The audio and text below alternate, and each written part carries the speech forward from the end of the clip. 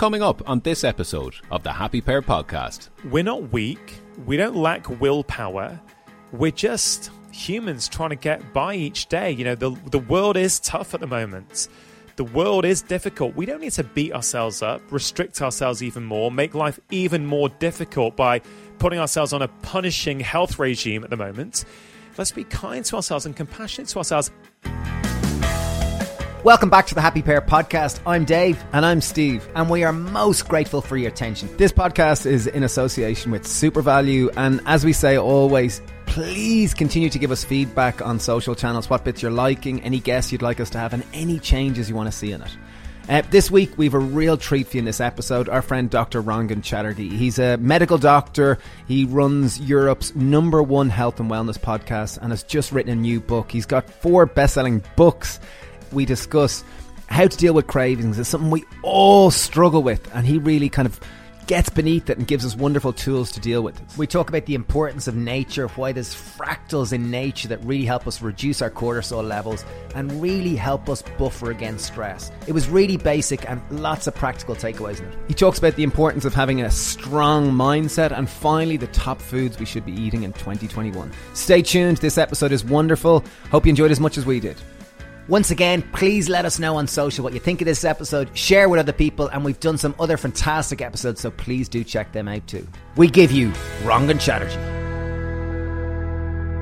We're going to jump into this with a kind of fun question. Okay, if you were a fruit or vegetable, what would you be and why? You know what? I tell you what, I'm trying to rely on my feelings more these days, and I tell you the vegetable that's coming up, I don't know why because I can't see it anywhere, is an aubergine. Because an aubergine is tasty, it's succulent.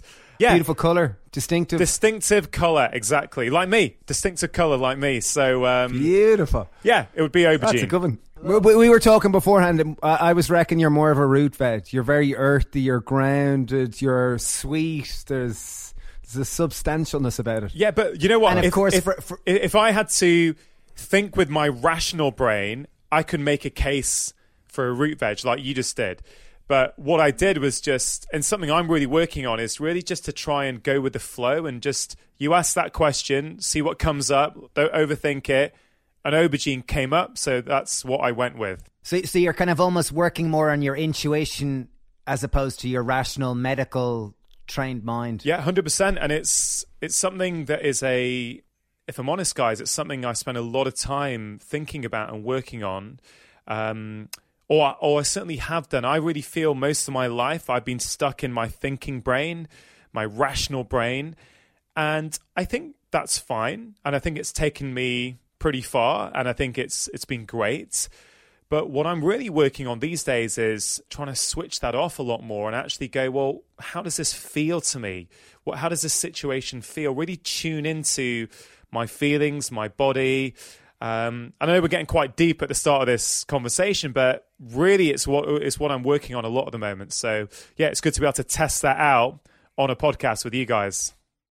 Oh, that's brilliant. And it probably goes in tune with, I remember when we were over visiting you pre-corona and we were in your house and you were talking about growing up in school and there was a huge emphasis on study and kind of building your brain, but often there wasn't room to play or to climb trees. And you mentioned that you were down in London climbing trees, and it was something I was like, wow, Rangan, that is so cool. I really admire your openness to learn and grow. It's funny how you remember that, because I remember when you guys came to my house and we had some food together and you brought some of your delicious food for me, and we sat on the floor in my living room with our mics and we just recorded. That was before it was a video show.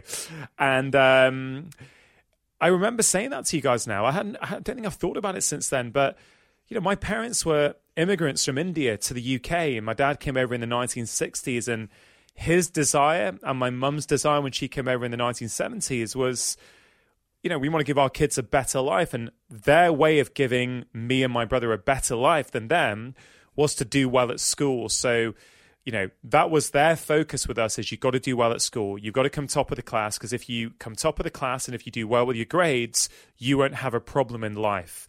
Now, I don't think that's strictly true, actually, but I understand where that sentiment came from with them. And I really feel, you know, I think I said to you guys that in our holidays, my dad worked so hard. He rarely took holidays, but we would go on a summer holiday each year.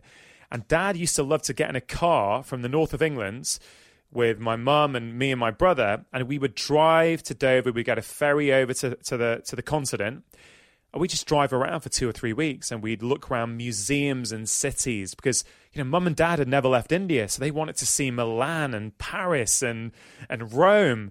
So I've got memories of holidays just traipsing around cities with my mum and dad's. And now I think about the contrast with my own kids, and we want to get out into nature. I want to get them into the ocean. I want to get them up trees into natural space. And I think I'm desperate because I have that craving, because I think it's something I didn't have as a kid. I don't, I love my parents. I think they did a great job at bringing me up. They did the best that they could. But I'm definitely feeling, as I'm getting older now, I'm really drawn to nature. And I think part of that is because I didn't have much of it growing up. Really, really great answer. I also remember we did a talk together in Dunleary, and you were phenomenal and so polished and so informed. And one bit that always stuck with me, you spoke about lux and the need for kind of natural light and how greater that is than normal light. And you also spoke about the importance of fractals, this shape in nature, to help reduce our cortisol levels. I'm just wondering, can you talk about that? And I think that's so in fitting with what you're talking about, the need to be closer to nature. Yeah, it's funny. I think all humans are drawn to nature. I'm making the case that I'm drawn to it because I didn't have it. But frankly, if I did have it, I probably would still be drawn to it because humans have evolved in nature. We are wired to be in nature. And, fractals is a great way of thinking about this and understanding this. So when a human being goes into nature, levels of the stress hormone cortisol go down. Now, there's many reasons why this may be, but one of the reasons is because there's something called fractals. So fractals are these geometric shapes. Now, you only get these shapes in nature. You get them in rivers, in coastlines, in lakes, in trees, in leaves, in grass. That's where you see fractals. You don't get them on like a table or a laptop or, a building. And when a human eye looks at a fractal, it lowers levels of the stress hormone cortisol. So, many people are feeling stressed these days, they're feeling quite anxious. And getting a daily dose of nature is one of the fastest and most effective ways at bringing your stress levels down. And here's another little fact, which a lot of people don't know, is that if you can get into nature like you guys do on most mornings, amazing. But if you can't, even looking at a picture of nature still lowers levels of the stress hormone cortisol. I don't think to the same degree, but it still does something, which is presumably why Microsoft and Apple all have these gorgeous pictures of nature as our screensavers. So we're wired to be in nature, and for most of us, it's a quick, easy, and free way to focus on our health and well-being, both physical and mental. Building on that in terms of stress, because so many people are stressed nowadays, what are some tips that you could give or some basics of dealing with stress? Because as you said, it's so rampant nowadays. And you wrote an amazing book on stress, which I still look to occasionally, which is brilliant. Yeah, no, I'm passionate about stress because, my broad philosophy is that there are 4 main pillars of health: food, movement, sleep, and relaxation. And what we should be looking at is all 4 of these things. We don't need to be necessarily perfect in any one area, but we need to pay attention to each area. And I always say to people, and I'd say to anyone listening to this right now, if you want to improve your health and well-being, have a think about which one of those 4 pillars do you need the most work in? Because most of us intuitively know which one that is. But actually, we often move away from it and we go, I kind of like my diet. And some people, their diet's actually pretty good. It's like 80-85% really good. But they're really stressing out about making it 5% better, whereas neglecting the fact that they're stressed out every day and they're only sleeping 5 hours a night. So my approach is always like, well, look, if your diet's 85% good, keep it the way it is. You're going to get more benefits for your health if you work on your stress levels or your sleep. And so that's my overall approach. Now, I happen to think that stress is probably the one, particularly in the current times in which we're living, but I think even before that, it's actually one of the most troubling not troubling. It's one of the pillars that I think has the most impact on us, and because we can't really see it in the same way that we can see the food on our plate, or whether we know whether we've gone for a 30-minute walk or not. So I think we often neglect it, and often stress is hidden and is these worries going around our mind. So in terms of the simple things that we can do, there's all kinds of things. So you've got to remember what stress is. Stress is basically your body thinking that it's under attack, right? That's what your body thinks. The stress response, hundreds of thousands of years ago to keep us safe. So you're in your tribe, a wild predator is approaching the tribe. In an instant, your stress response kicks into gear. Various things happen to help keep you safe. That is what is happening for many of us these days when we turn on the news, or we look at our email inbox, or we go on our social media channels. For some of us, our body is reacting as if there's a wild predator attacking, but there isn't. It's just that our lives are stressing us out. So in terms of practical things, if we start in the morning, I think a morning routine is one of the best ways to insulate yourself from the stresses of the day ahead, because you're not getting rid of stress. Stress is going to be there. But I think if you can have a really nice morning routine, and a morning routine, guys, just to be really clear, it can last 20 minutes if you've got 20 minutes. But if you only got 5 minutes, you can do a lot in 5 minutes. And I say to people, when you're thinking about a morning routine, think about the 3 M's, okay? So the first M is mindfulness, the second M is movement, and the third M is mindset. Just think about those 3 things. And actually, I'll tell you about one of my patients who said to me, Dr. Chatterjee, this is pre-COVID time. She said, look, I get what you're saying about morning routines, but I'm a busy mum. I've got to get my kids to school. I don't have time then. I said, okay, all right. Would you have 5 minutes? And she was like, well, yeah, I've got 5 minutes, but can I really do anything in that time? I said, yeah, absolutely. Let's think about those 3 M's. So what would she do? She'd get up. First thing she would do for 1 minute, she'd do this breath that I'm a big fan of, that I call the 3-4-5 breath. So for 1 minute, she'd do breathing in for 3, holding for 4, and breathing out for 5. Okay, even as I do that, I can feel calm, relaxation. I'm just describing it. I'm not even doing it. Even you saying it, I'm actually suddenly breathing differently. So yeah, she does really 1 minute of that. Doesn't take long. Okay, then what she does for 2 minutes, she does one sequence of some yoga flow. I think she was doing part of the sun salutation sequence from recollection, just for 2 minutes, right? And then for 2 minutes, she had a pile of books. I said, if you got some favorite books, she goes, yeah, I've got a few. I said, keep them somewhere visible in your kitchen. And then just for 2 minutes, read a couple of pages that make you feel good. That's all she did. But she had a noticeable reduction in her stress levels. And for her, she had really bad eczema. Her eczema over a few weeks went down by more than 50%. And that, I'm convinced it's because stress was driving a lot of her skin flare-ups, and simply reducing her stress levels helped her skin problems get better. So that's a simple way for everyone at the start of the day. If you've got half an hour, you can make those 3 M's last half an hour. Journaling is a brilliant, simple, free way of managing stress. I was doing a bit of journaling this morning with my 2 kids. I'm really trying to instill this as a habit into the kids, that if you're worried and you've got these anxieties, and often we're worried about things that we don't even know we're worried about. But if you write down in a journal for a few minutes and just say, what's going on in your mind, it's amazing what starts to come out. We know from the research that you are literally taking your stress out of your brain and putting it out onto paper, so you feel lighter and less stressed afterwards. Movement is one of the best ways to de-stress. You've got to remember that actually when your body's getting stressed, even though it could be to your email inbox, your body is preparing yourself to run. That's what the stress response does. You're preparing to run from that tiger. But if you're getting stressed out looking at your emails, your body is expecting you to burn off that stress energy, but you're not. And this is why I think one of the most impactful things that we can do for our health, particularly if we're working from home, on screens a lot of the time, as many people are these days, particularly in these kind of lockdown times, go for a 15-minute walk every lunchtime. It is just such a simple thing that will walk off some of the stress in the morning. It will expose you to natural light, which is really important to help you sleep in the evening. And when you come back, you'll be more creative and more productive. So it's a low-tech intervention, but it's a very, very effective one. So practical. Excellent. Amazing. So you've got 2 kids, and I know you've been really focusing on being a father and being a better parent. And I know you've had multiple incredible guests on your podcast.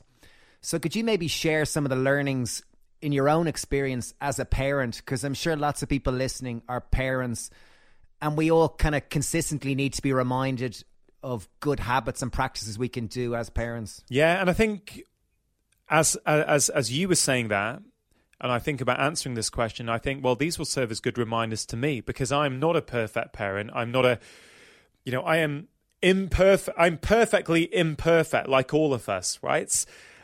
So I aspire to be as good a parent as I possibly can, but sometimes I will fall short of the ideal that I would ideally like, but that's okay, because I used to beat myself up over that. But now I've learned to let it go and go, okay, look, tomorrow you can wake up and you can do a better job tomorrow than you did today. So the biggest thing I've learned, and I know, you guys have also got a lot of experience with kids, but for me, the biggest thing I've learned in 10 years of parenting is that kids don't do what you tell them to do. They do what they see you doing.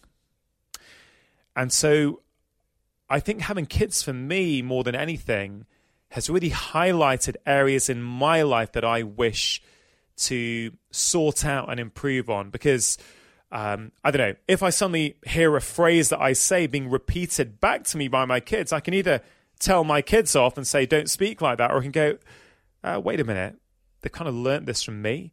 And actually, the way to change that is to remove that from my own vocabulary. Do you know what I mean? So I've learned that when I stress out with the kids or things bother me, it's not them. It's because I haven't managed my own stress levels. And actually, I'm a bit stressed over, maybe overcommitting myself and having too much on. And it's easy to take it out on the kids, but it's not them. It's a mirror back onto me at what I can do better. So in terms of some practical things, something that we do pretty much every dinner time is we have a gratitude game, and we all go around the table. My wife, myself, and my 2 kids, we all have to answer 3 questions. What have I done today to make somebody else happy? What has somebody else done today to make me happy? And what have I learned today? It's so simple, but it is so, so effective, because all of us are drawn to negative memories. And, we have a negativity bias in our brain, which served us very well for most of our evolution.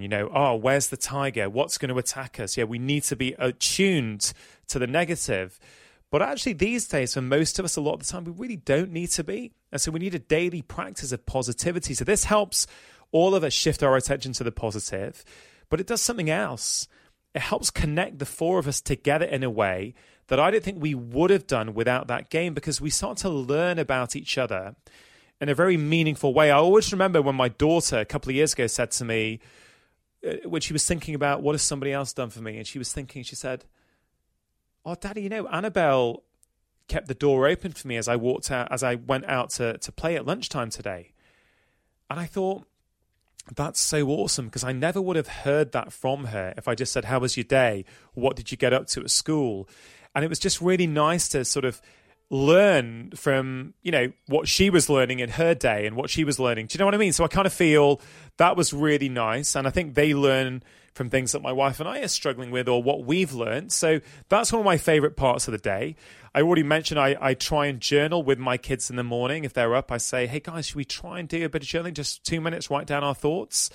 The other thing I'm really big on is undistracted time with the kids. So just like you guys, just like many people listening, I'm very, very busy. I've got lots going on. And I've looked at some of the research into this as well, but I really strongly feel that the quality of the time we spend with our children, or frankly our loved ones, our partners, whoever it is, quality is probably more important than quantity. So I can be, in inverted commas, with my kids and kind of distracted with my phone and what's going on with emails and Instagram, or I can actually leave it in another room and go, for the next half hour, I'm just going to be totally present with the kids. And actually, even if it's less time, I really feel there's much more value from that. And I think that's a lesson, frankly, that goes beyond kids, that, if you've got a partner, so many of us are so busy doing what we need to do. We're physically with our partners in the same room, in the same bed. But if we're on our devices, mentally, we're a million miles away in our own customized worlds. And so, that kind of undistracted time with loved ones, including kids, I think is really, really important to me and something I prioritize every single day. And so obviously you're a medical doctor and have dealt with patients for many years. If you were kind of giving advice to your son, say your son or your daughter are 18 years old, and you were kind of trying to distill all your wisdom as a doctor and to kind of guide them the root of all diseases, to really, really simplify it, what would you kind of say to them? Okay, so if I was talking to my kids, and this is not prepared, let's see what happens, I would say something like this.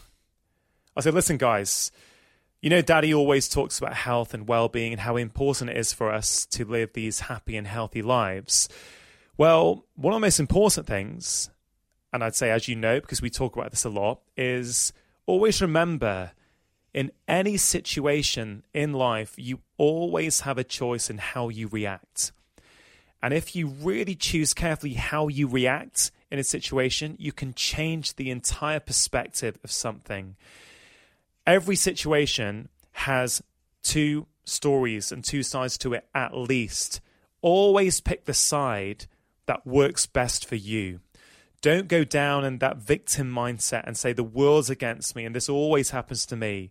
Always look for the learning opportunity in every situation, because when you master your ability to make a choice in every situation, you master your life.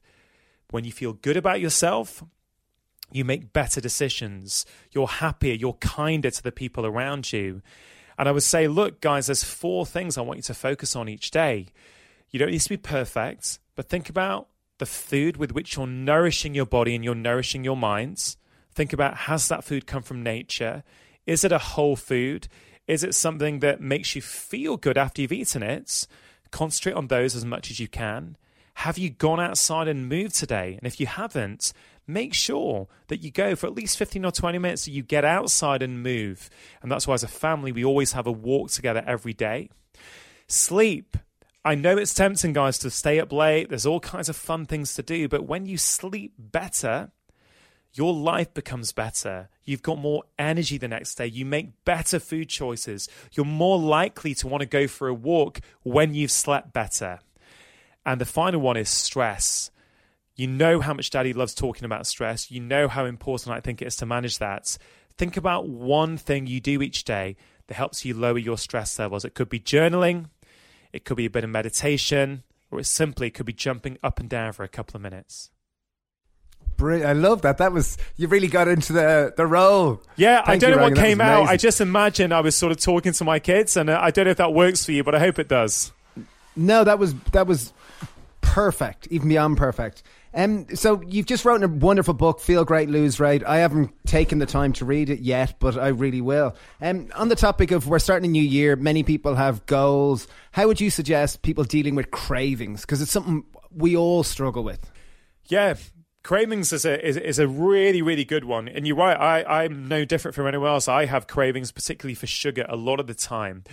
And so the important thing with cravings is what's really going on. And in the new book, there's this really nice exercise that I call the freedom exercise, the 3 Fs, basically.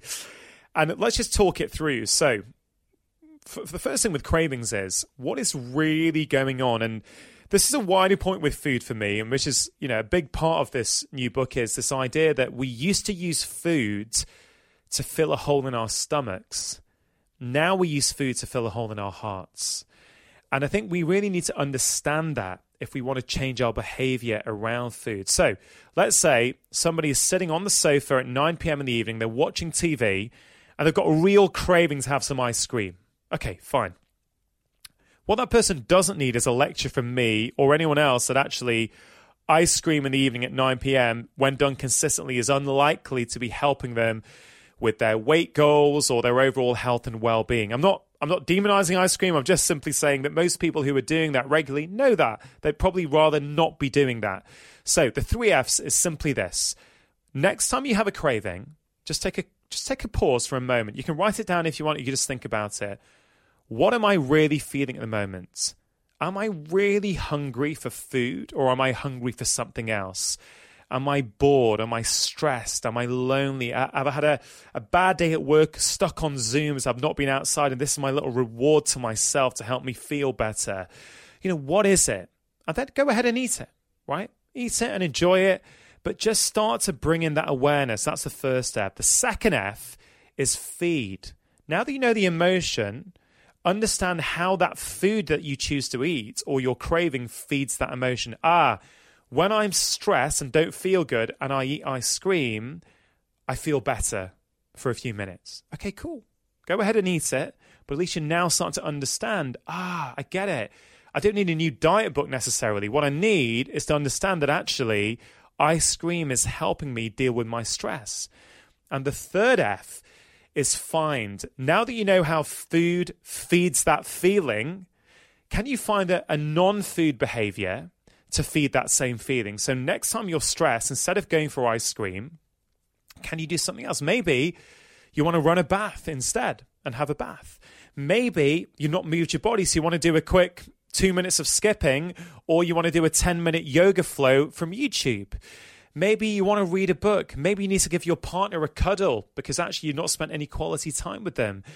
Maybe you need to go into a different room. The brain is what we call an associative organ. So it starts to associate certain behaviors in certain environments. So if you are used to snacking on the sofa in front of the television, okay, I understand that. Maybe if you've got the luxury of having a different room, maybe you want to go to a different room for a few weeks whilst you're trying to change that behavior. So I love that exercise because, yes, it's for cravings on food, but it works for anything. It works for alcohol. It works for if we're spending more time on social media than we might wish to. It helps us kind of tap into, why have I just spent 2.5 hours on Instagram?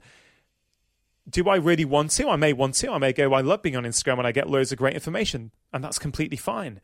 But maybe it's like, you know what, I feel quite lonely and isolated at the moment, and actually this is helping give me a bit of connection. Maybe, you know what I'll do? I'll phone my mum, or I'll phone one of my best mates for a half-hour natter instead.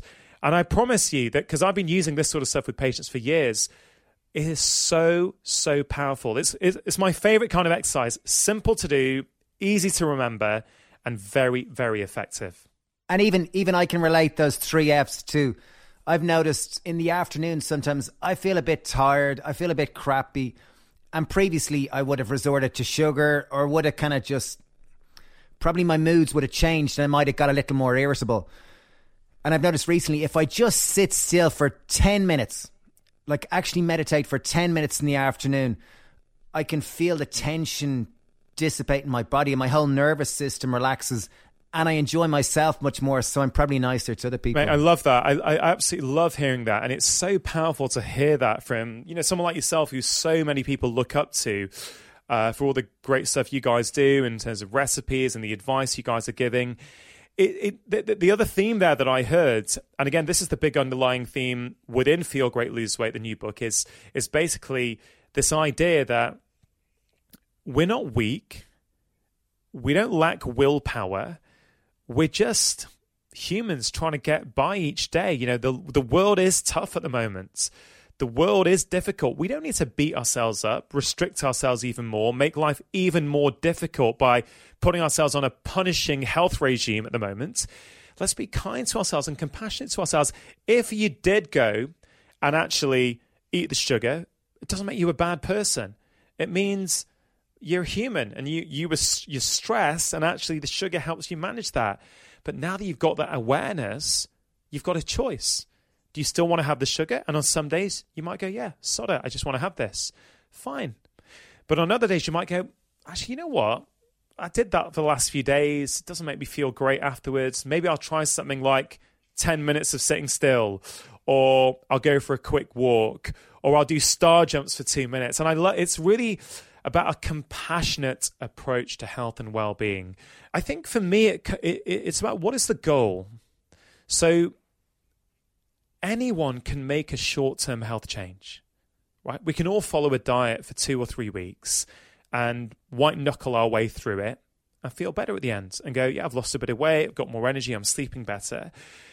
But where is that coming from? Is it coming from a place of loathing yourself? Is it coming from a place of where you don't feel good enough in who you are? And therefore that short-term fix of your physical physique changing, you go, yeah, I am worth something because now I've lost that weight and I can see a bit of my six-pack. Where is it coming from? Because a lot of the research that I'm now reading about is actually for that long-term change that frankly, that's what most of us are really looking for. We're not really looking to drop a dress size in January and then put it all back on and more in April. I don't think people are really looking for that. We're looking for a real change in how we feel about ourselves, energy, mood, well-being. And I think, where does that health change come from? If it comes from a place of love and gratitude, that's much more likely to be long-lasting. That's still going to be working for you in March and April and May and June.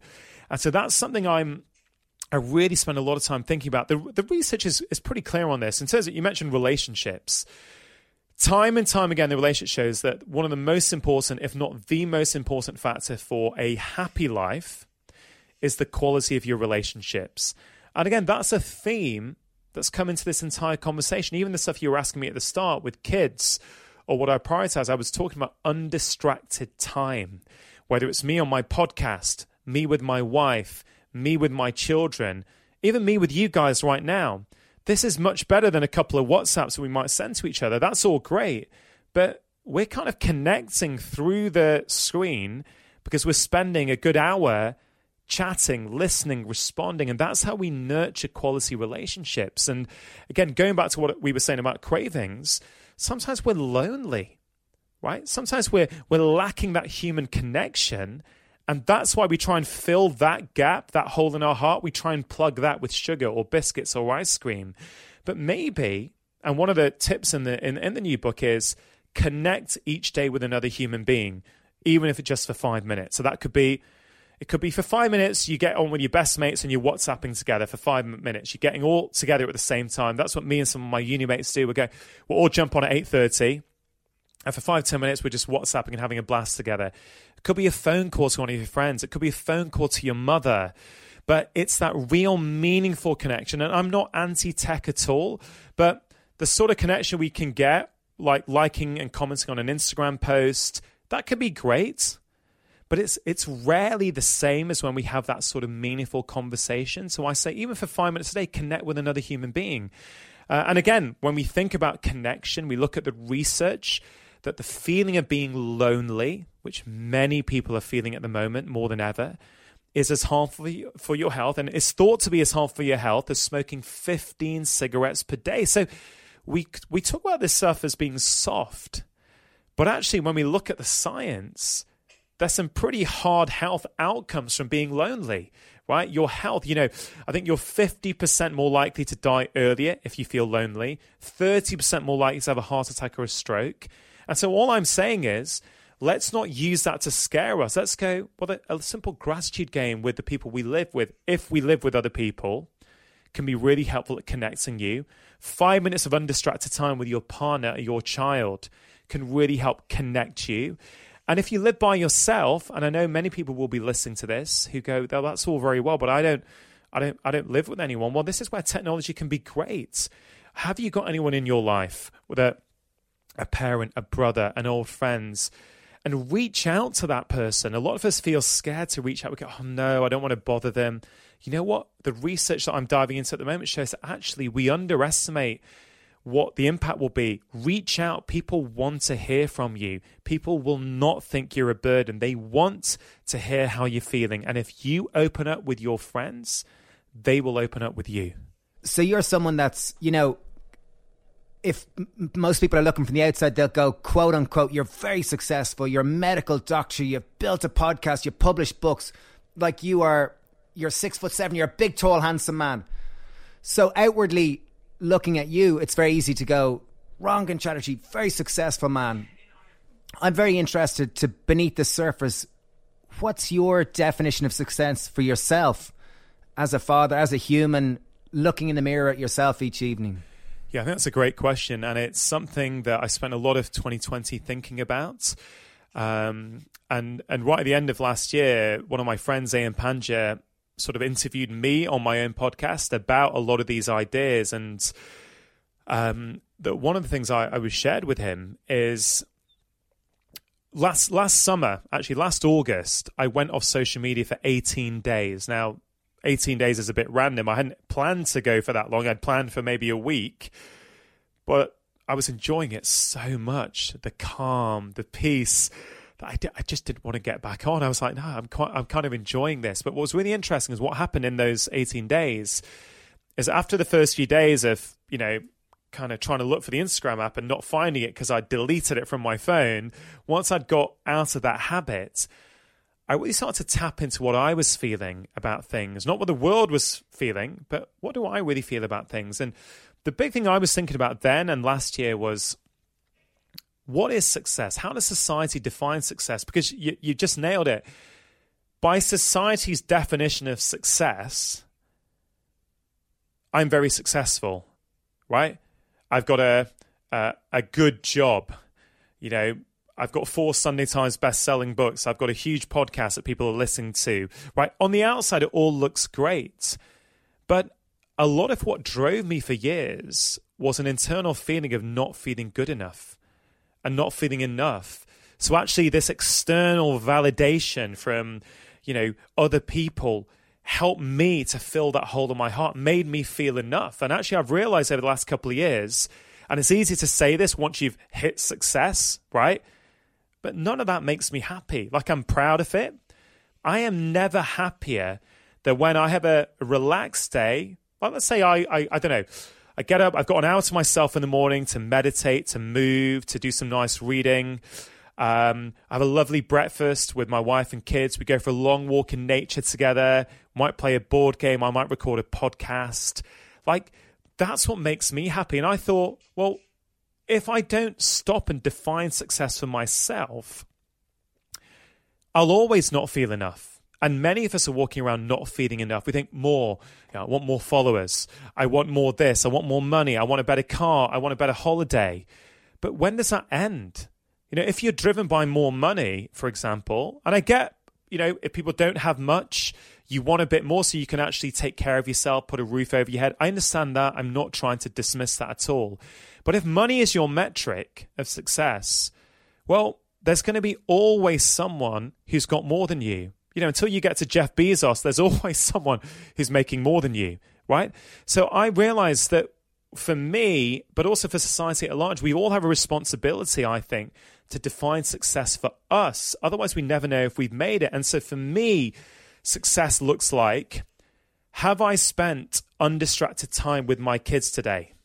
How many meals this week have I sat down and had in a relaxed way with my wife and my children?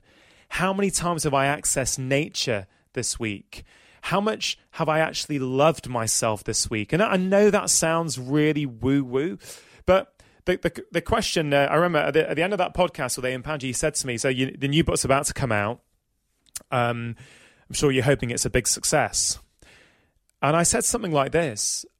I said, yeah, mate, of course, I want it to be successful because that means it's going to be helping a lot of people. But the truth is that I've really worked over the last few years on letting go of the outcome of things, whether it's health goals or book goals or podcast goals.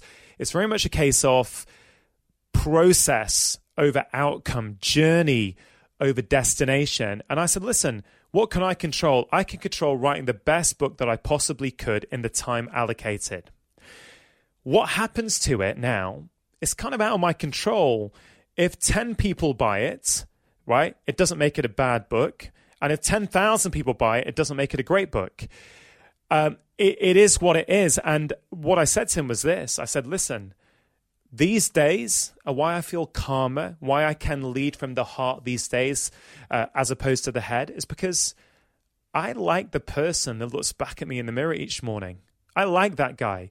So if this book fails, And, I just found out last night that it's number 1 on the non-fiction charts last week. It's doing great commercially. But you know what? It doesn't do much to me anymore, that. You think it should do. But I've had that for my last 3 books, and I've realized, you know what? My kids don't care about that. My wife doesn't care about that. Ultimately, all that matters to me is that I like the person that's looking back at me in the mirror.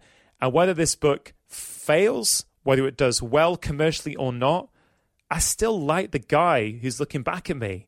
And so that's my definition of success. I wasn't very succinct, was it? But that's kind of... No, it's fabulous. That's my thoughts on amazing. success. And even this was the first year, me and Stephen suffer from the same... A lot of the things which you said in terms of being driven from possibly not feeling enough. And every New Year's Eve or whatever, we'd write long lists of goals for the year, for the following year. And they'd be, huge, big achievement, external validation type things. And this year we wrote 2. Meditate more and slow down. That was it.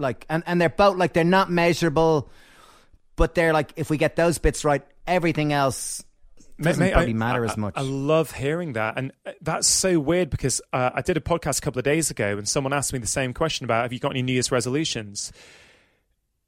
I was like, actually, no, I don't. And that's kind of unlike me. I've very much been this kind of goal setter. This is what I'm going to do. And the fact that you guys have come to that conclusion and I've come to that conclusion makes me think, is there a change going on?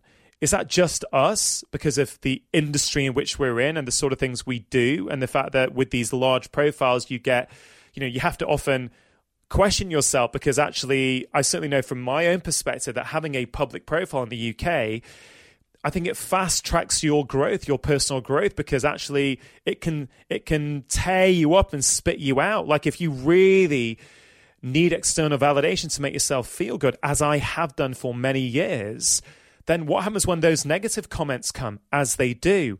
Oh, I realize, well, I'm a prisoner now. I'm a prisoner to other people, because if they say good things, I'm happy. And if they say bad things, I'm depressed. So actually, I don't want to be a prisoner anymore. I want to free myself up from that. And that is from learning to love the person who's here. So I guess my question back to you guys is there something going on in the world where people like you guys, people like me, are no longer making resolutions, and we're just being a bit kinder to ourselves? Yeah, I think with this pandemic, I was reading Sarah Wilson's new book, and she had a nice expression that it's almost like COVID-19 is making us go to our room and sit down and reflect on the lives we're living. It's like our parents gave us detention. Yeah. No, I love it. Which I thought was very nice. Two shorter questions just to finish with, Rangan. If there were 3 foods you would recommend for anyone in 2020, what would they be? And they're foods for 2021, by the way, not 2020. Oh, sorry, yeah. Still adjusting to that. Yeah, absolutely. Okay, so foods, I'm a whole food fan, minimally processed foods, as close to their natural form as possible. Obviously, it depends on your taste. It depends on your budget. But you know what? A nice ripe apple. God, I love a good apple, an apple a day. You know what they say about an apple a day? So I'd say consume some apples. I love sweet potatoes, So I love these rich colors that you get from these plant foods, which I think it really help to nourish us, nourish our gut microbiome, nourish different parts of our health. And so I've gone with apples are sort of greeny red, sweet potatoes are sort of orangey. I'm going to go for a different color. And one of my favorites at the moment, tender stem broccoli. I love it. And that's a nice green color. So bit of variety there. Apples, broccoli, and sweet potatoes. Does that work? Perfect. Last and final question. Your new book looks fabulous. I'm really excited to read it. Can you just tell us about it? I think that's very relevant. Yeah. I mean, main point is that, look, the reason I wrote it is that when people are trying to lose weight, and the book is called Feel Great, Lose Weight. So yes, it's written around weight loss for health, But the truth is, it would help any one of us. Even writing it has helped me with my own health. And the order is really interesting. Feel great, lose weight. It's not the other way around, because I'm going to help you feel great now. I'm going to help you with your self-esteem, your confidence, with simple, easy daily habits that will build you up and make you feel good. And the inevitable side effect of that will be, if you want it, will be excess weight loss. And so the focus, although it will help people who want to lose weight, the funny thing is that weight loss isn't the focus. Health, well-being is the focus, and weight loss comes as a side effect. So if anyone's listening to this and they feel like they failed before, and they feel weight loss has to be about deprivation, punishment, and restriction, this book has been written by me to show you it really doesn't. It can be about enjoyment. It can be about compassion. It can be about fun. You can enjoy the process. And in 20 years of seeing patients, I can tell you this: it is always possible to help somebody lose weight in a responsible way, in a sustainable way, and in an enjoyable way once you help them find the right approach for them. And that's what my book does. It helps people figure out, what is the right approach for me? Do I need to work on my diet? Or actually, do I need to work on my emotions, or my sleep, or my stress, or my environment, or how quickly I eat? And I help people design the right plan for them. So, yeah, if anyone's listening and they're interested in that sort of thing, you can pick it up in all the usual places. Thanks a million, Rangan. I've enjoyed this conversation immensely. Yeah, you too, guys. Good luck with the podcast, and can't wait till we get to hang out again soon. Yeah, thanks, Rangan. Yeah. You too, guys. Take it easy. Hope you enjoyed that as much as we did. I got so many takeaways, so many nuggets of gold. I actually took lots of notes on it. And amazing just to see even our friend Rangan just evolve as this just towering human. Big shout out to Super Value, who we work really closely with, and they're such a joy to deal with. We have 50 products in all their stores nationwide. Please share this with anyone you think will get any nuggets of gold out of it. And previous episodes we've done with Joe Wicks, Megan Rossi, Jerry Hussey, they're all wonderful. Do check them out. Next week we are joined by two people you may not be familiar with, but it was a conversation that we enjoyed so much. It was with Dr. Tara Shine and Madeline Murray. It was all about how we can stand up for the environment more. Right now we're living through a climate crisis, and these were simple practical measures that the ladies were sharing from their business called Change by Degree. Simple little things that we can apply to our daily life to better the environment. I think most of us get so busy with the day-to-day that we forget about, the environment and how essential it is. And how little things done consistently through consistent period of time makes massive difference. Yeah. Thanks for your attention again. Thanks for listening today. And wishing you a wonderful day. And hopefully see you again next week. Cheers.